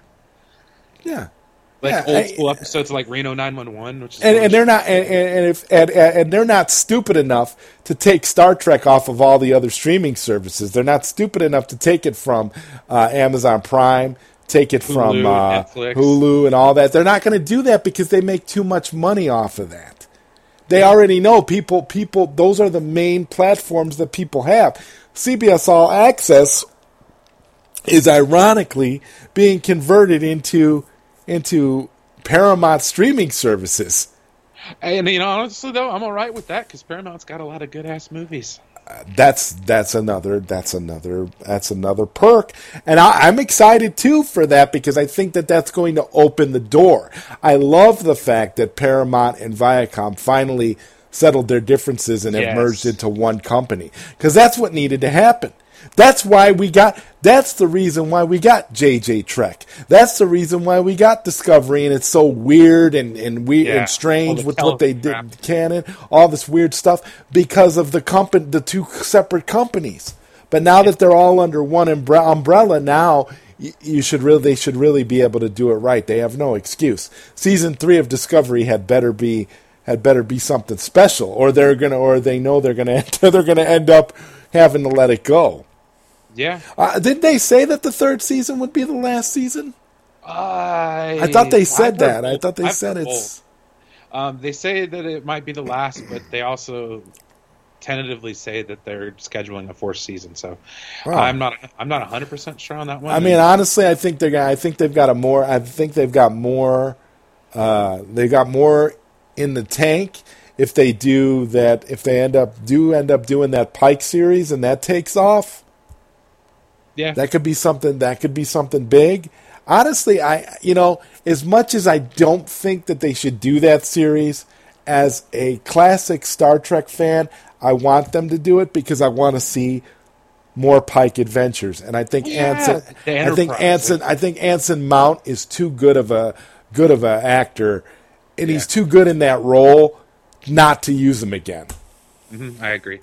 I have to. I mean, so I have to concede that as much as I may think that it might not be a great idea to do that, I'm open to it just solely based on that alone. And like you said, it's the Enterprise, so it'll be interesting. And Rebecca Romijn's playing Majel Barrett's character, so like I can get behind that as well. Like the only thing I'm kind of bummed is that they didn't extend a hand out to Marina Sirtis for voicing the computer. Oh, I know that'd be wonderful. Really would be, because just a little nod to everyone who loved Luoxana Troi, because she was one of my favorite characters on Next Gen. I mean, just her eccentricity alone made those episodes hilarious. And one of the best Picard memes comes from one of those episodes too, where he basically declares his love for Luoxana. I'm as a Star Trek fan, I'm cautiously optimistic moving forward. Yeah. Well, I mean, I think we have a lot more to look forward to than certain other franchises. You know, like right now, what's there to look forward to with Marvel? I mean, yeah. Well, to me, Marvel ended for me with Endgame. So I really don't care what they do next. I'm done. I'm out. Like they won't get me back in for anything else that they do, because as far as I'm concerned, they blew their wad too quickly. I just don't. Yes. I don't have any. See, this is why I'm such a. This is why this is the biggest. The biggest thing when you look at where we are in terms of being fans of DC, and then Marvel. With DC, Zack Snyder is trying to give us something. Was trying to do it slowly. Was trying to build to get these characters to where they are going to be. And Marvel, I'm not going to say they did it quickly because it took them 10 years to get to Endgame. But I feel like Endgame still should be something that they shouldn't have done until like far, far, far into the future. Yeah, it's a book. To be honest with you, they should have did Secret Wars. They should have did Secret Wars 2. They should have did a bunch of other big Marvel storylines before they even got anywhere near Endgame. Yeah, and because now it's hypothetical stuff like, are they going to bring the X-Men in somehow, or are they going to bring in the Fantastic Four? Which I would like to see. For me, the definitive Fantastic Four movie is the Roger Corman Fantastic Four from the 1990s. I think it's the definitive Fantastic Four movie. I feel like it's just perfect. It's so flawed that it's fantastic, and the way it looks, because of the quality of the source that's available for us to watch.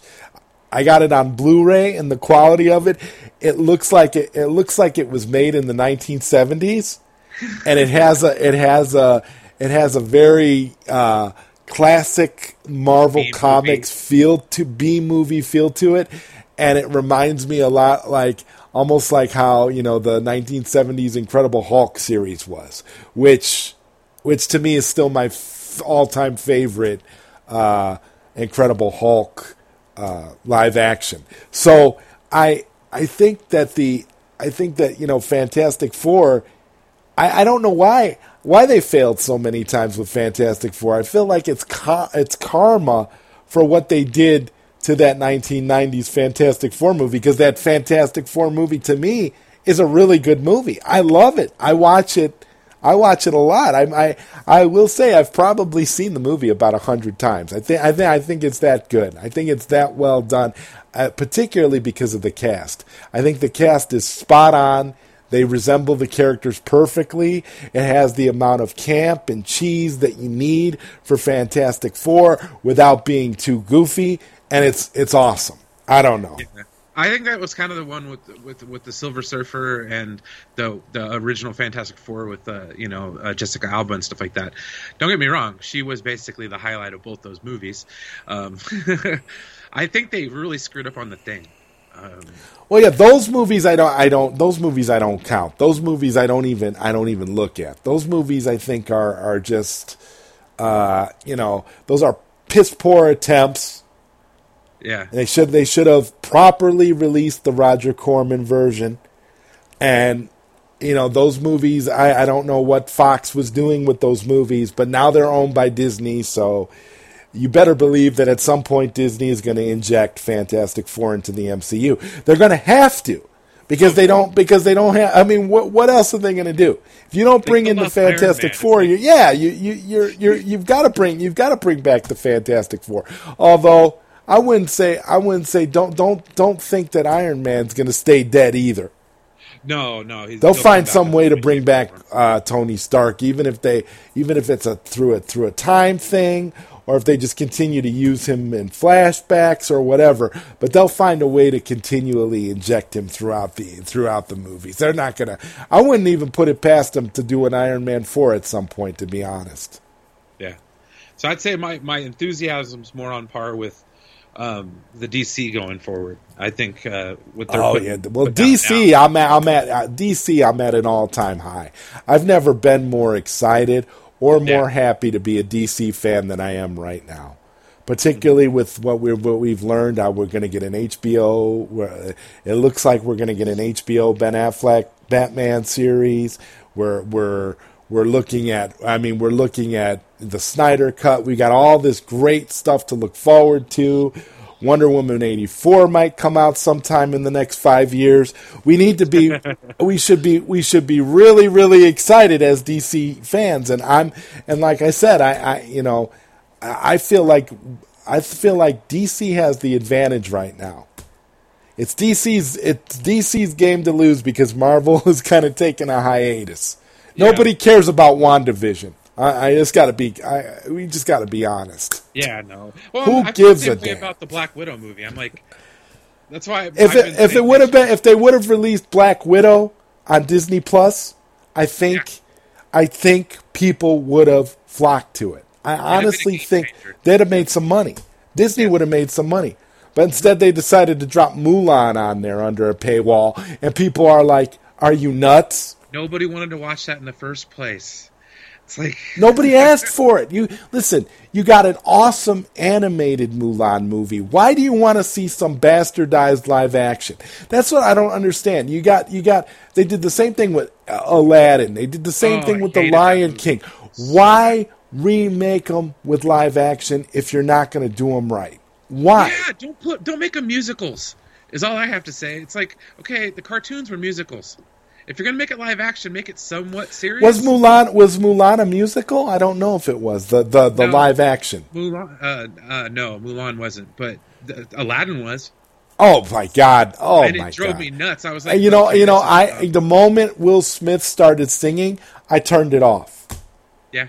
I don't understand it. I will acknowledge that Will Smith is a talented actor. I will acknowledge that in his heyday, Will Smith was a good rap artist. But one thing I will not acknowledge is Will Smith as a singer. He does not have a singing voice. You do not go from Robin Williams, who was iconic as the genie in the animated Aladdin, to Will Smith singing. You just don't do that and expect me to be on board. Yep. I don't understand what Disney's smoking, man. They screw up their own franchises. They screwed up Star Wars, and now they're expecting, I swear to God, if it wasn't for The Mandalorian, I would not even be interested in anything on Disney Plus at this point. Yeah. The Mandalorian is only good because we thankfully have people in charge of The Mandalorian who actually care about Star Wars. That's the only reason. I mean, Mandalorian is like, you're like, when you compare Mandalorian to those sequel movies, you're just scratching your head like, yeah, really? Where was this all along? Like really? What, like, are you serious? Yeah, and it's kind of like, that's how I feel. I think like Lower Decks is the Mandalorian of Star Trek. Especially since the last episode they brought John Delancey back. Yeah, I don't know.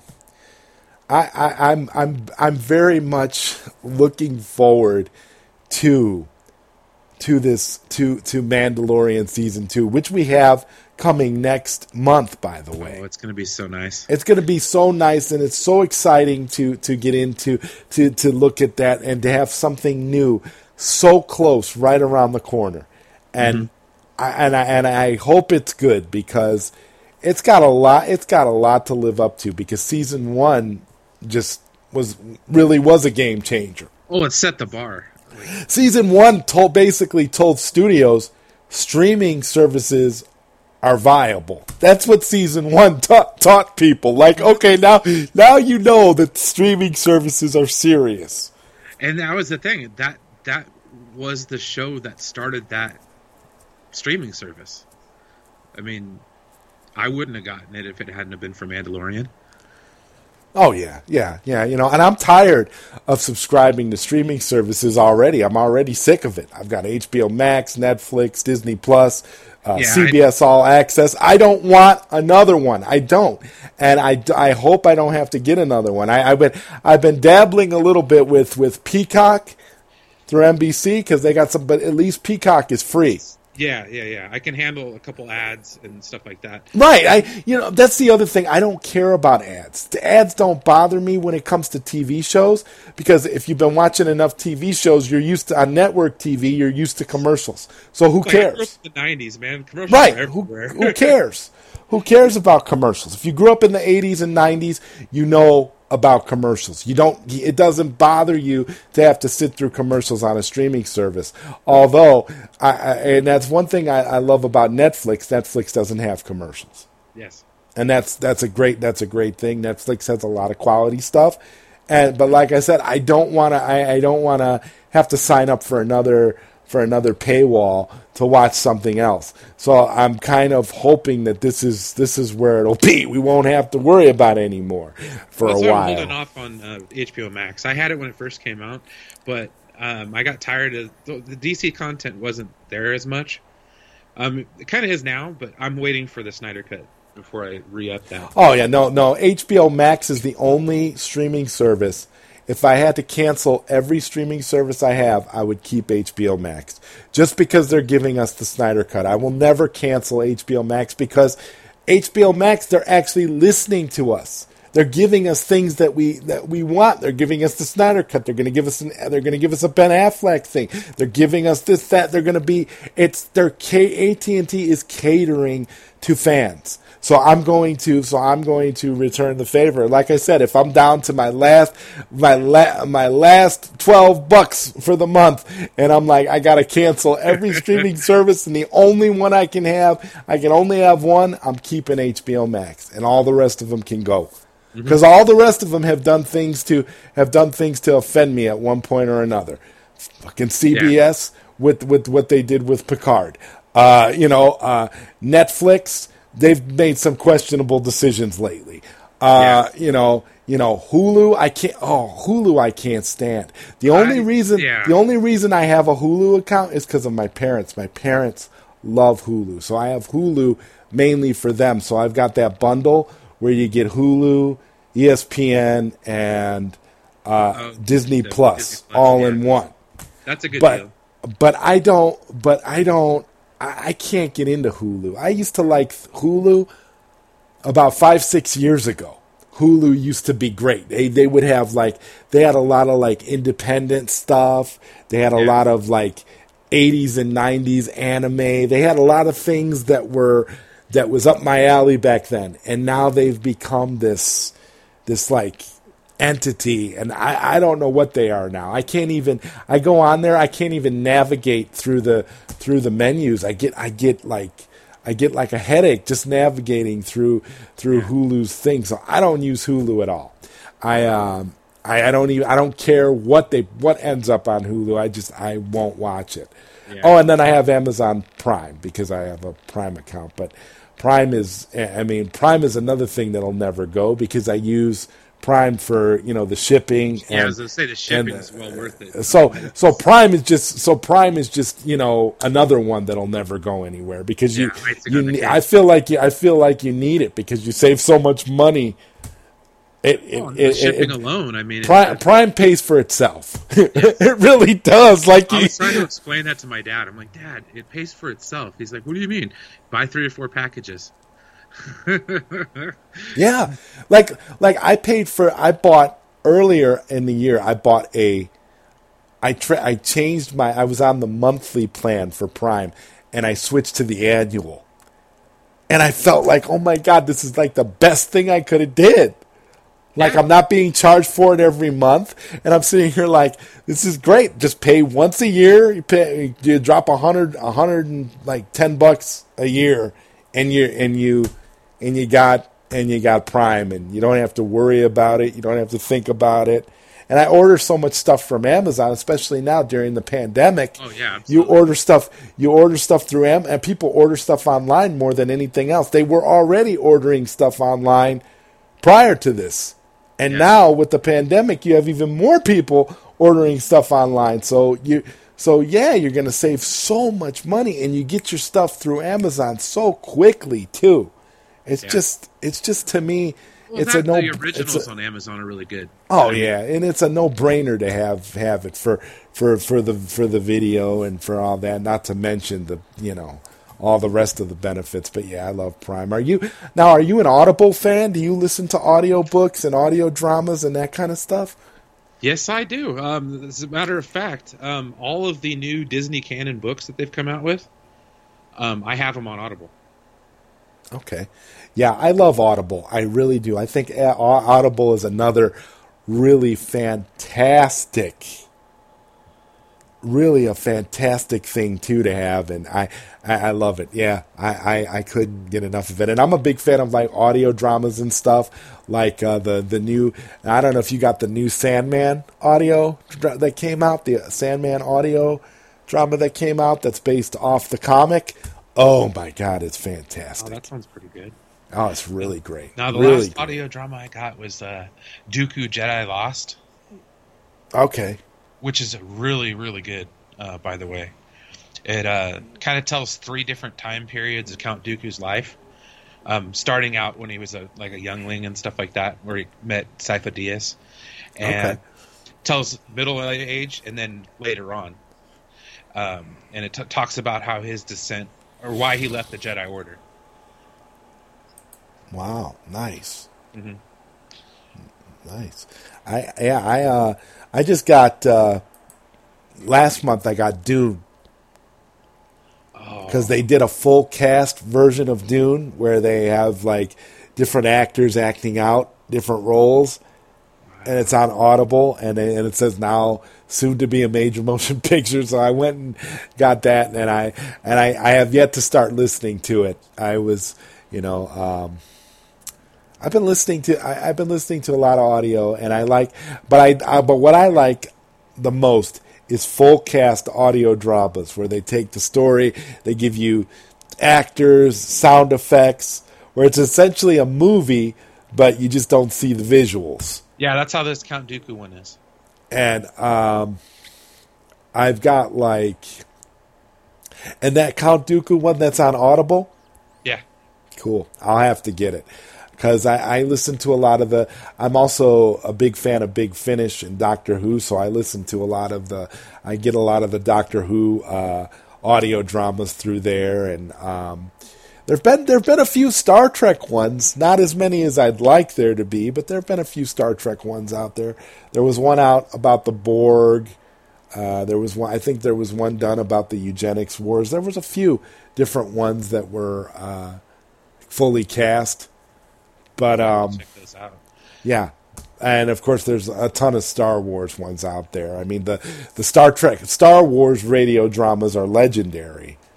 Well, yeah, especially the ones that they made back in the day. But the one thing I do kind of like about, especially with the Disney ones, I mean, yeah, it pissed a lot of people off when they threw EU canon out the door, but it was kind of disjointed and everywhere to begin with. But now that they have it all under one thing, every book that you read is a continuation of the story. So it definitely did a really good job of filling in the blanks between, episodes 6 and 7, and then some of the stuff that happened in between some of the sequels. It gave a backstory to Phasma, which I'm really disappointed that we never got to explore, because her book was amazing. So now, is she dramatized in this Dooku book? Not Phasma, but let's see, Ventress is. Oh, wow, okay. Yeah, I'm definitely going to get it. I'm going to go on my Audible account. I'm going to probably get it when I get my next credit through Audible, because I definitely want to check that out, especially if it's fully cast. I love full cast. It's just... Yeah. Because then it feels more like a movie when they do that, and it's like... or like back in the day with the old not television ones, but like old radio dramas where it was worlds. Like the Twilight Zone ones. Oh, those are great. I've got all of those. I downloaded all of the Twilight Zone radio dramas, and a lot of them are just like reenactments of the TV episodes. Oh, but wow. they're just as good. Like it's incredible to me. Like, but I thought about it. I'm like, back then, people. Not everybody had TVs, so you figure like these radio dramas were probably like the next best thing because everybody had a radio. Yeah, that's true. Well, there's another one that Star Wars does. It's not necessarily it has different big name actors and actresses reading different storylines, but it's called From a Certain Point of View. It tells A New Hope from another point of view. So it's like telling the story of the two dudes that were watching the escape pod leave, and then them getting in trouble afterwards, or trying to cover it up. So it's like little things like that. It also kind of delves into some of the Obi-Wan stuff that he had in his head when he got killed, kind of flashing back to certain times. Another book that just came out last year was Master and Apprentice. and it basically is Obi-Wan and Qui-Gon getting to know each other. So stories like that, like where you can get an origin story for a character that does it, and then you don't have to take up too much screen time, and you can tell it by a story. I kind of enjoy that. Oh wow! So Master and Apprentice was pretty good, huh? Yes. What other what other Disney Star Wars ones are full cast? Because I'm adding them all to my wish list right now as we speak. Are there any others? No, those are just the ones that are full cast. But as far as highlights and stuff like that, well, no. Like the full cast one is Dooku, and then what other one? Oh no. From a certain point of view, that's cast with a bunch of people. From a certain point of view, okay. Yeah. Let me add that one too. I'm going to get all these. Wow, yeah. That's great. And then I like the Thrawn books. They're pretty good. It kind of runs concurrent with Star Wars Rebels, which is pretty cool. They just came out with another one about 2 months ago. Now, did you read the Ahsoka novel that they came out with? Is that any good? Yes, it is. It does a really good job of kind of telling that last battle on Mandalore for a little bit, and then it kind of goes into her becoming Fulcrum and her getting her lightsabers back. So it kind of explains the white of the crystal, which is cool. Yeah, that's awesome, dude. I'm excited. I can't wait. I particularly can't wait to hear this Dooku novel, man. I'm looking forward to that. I'm going to definitely get that next. It's on my list. I mean, it's not Star Trek related in terms of the show, but you know what? I'm excited. I'm excited Count for Dooku is one of those Star Wars. One of those characters in Star Wars, especially in the prequels. I mean, that if we would have gotten a little more explanation as to who he was and why he was there, I think it would have.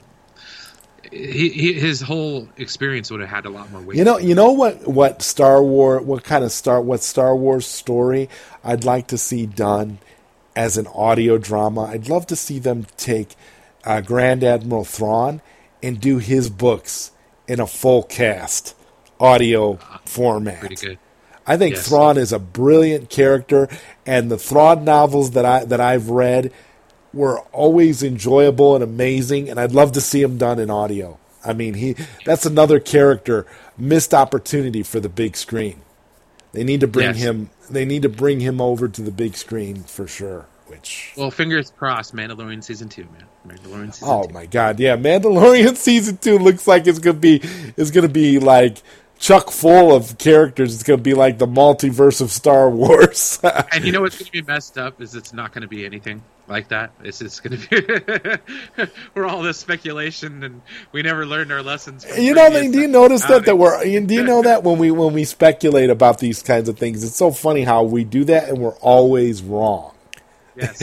Everybody is always wrong, but yet we still do it. It's like it's so funny. Like you read all these rumor sites. You can go back on the internet. Remember when back when all the rumors were coming out, like you and me going on Trek Movie, reading about all the rumors for Into Darkness. It's always wrong. It's never what we think it's going to be. Uh-huh. And then it really hit a fevered pitch with The Last Jedi and stuff. And then I told myself, I'm never doing that again. I'm never burying myself in speculation. And the first thing I did... Oh, yeah. You know what? Last Jedi broke people's spirit. It really did. And I really feel like people that are... I don't like to... because I feel like all film is subjective. So I don't like to, say, oh, you like Last Jedi, you just don't understand Star Wars, you're stupid, da-da-da-da-da. I don't feel that way about people. I just feel like they see Star Wars differently than I do. Yeah, exactly. That's really the only way you can explain. Well, yeah. Although Into Darkness, I just, to me, if you're a Star Trek fan, you should be offended by Into Darkness. You really should be. If you're not, I don't know. I don't understand why. Because I've seen Star Trek fans defend Into Darkness and say, well, Khan, he can be up there. It's like the arguments that they use to defend him, it's weak because it doesn't make sense. And then did you see how they made that tie-in comic book where they tried to explain why Khan looks different in Into Darkness? Did you see that? Did you see that tie-in comic book? No. There's a tie-in comic book called Star Trek Khan that ties into Into Darkness and explains that Khan went through some sort of cosmetic surgery change before he was cryogenically. It is so convoluted, but at least it's a story that explains why he looks different instead of Middle Eastern. He looks British instead of Middle Eastern, right? Because in the comic book, he looked like Ricardo Montalban. They made him look like the Middle Eastern character. But then it shows all this stuff, and it gives reasons, and there's actually a plot. I'd have to go back and reread the comic book, but the comic book is so convoluted and ridiculous that it's almost like I'm like, they could have did this in like a montage in like 5 minutes and explained it at the beginning of Into Darkness if they were going to go this route. Yeah. And I mean, then that would, and that would have, eased a little bit of the criticism. But for it to just come out of nowhere, when the dude looks like Gary Mitchell, and when we were being told he was Gary Mitchell the entire time, I don't know. Yeah. But final thoughts, man. I think Lower Decks is good. I think Lower Decks is a step in the right direction. What about you? Yes, I agree wholeheartedly. As far as the new iterations of Trek, Lower Decks is as close as you're going to get to, what Trek used to be, in my opinion. So I think staying positive for it hasn't been that hard. Yeah, I mean, I'm actually looking forward to it. We got a new episode next week, don't we? Yeah, Thursday.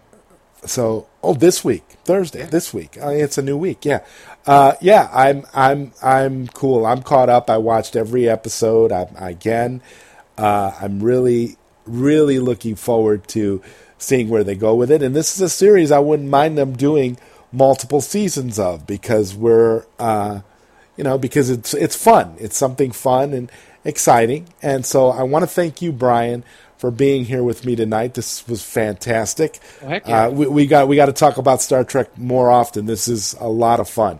In fact, we should probably do another episode after the third season of Discovery airs, so we can absolutely kind of break that down.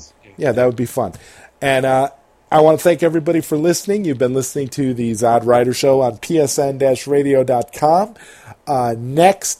Next Tuesday night on the Zod Rider Show, I will have Sil Abdul from Sil Abdul Inc. live on the show to talk about his new transitions to the stuff that he's currently doing. He's a member of the Four Nerds. So definitely listen in for that. And Brian, tell everybody where they can find you.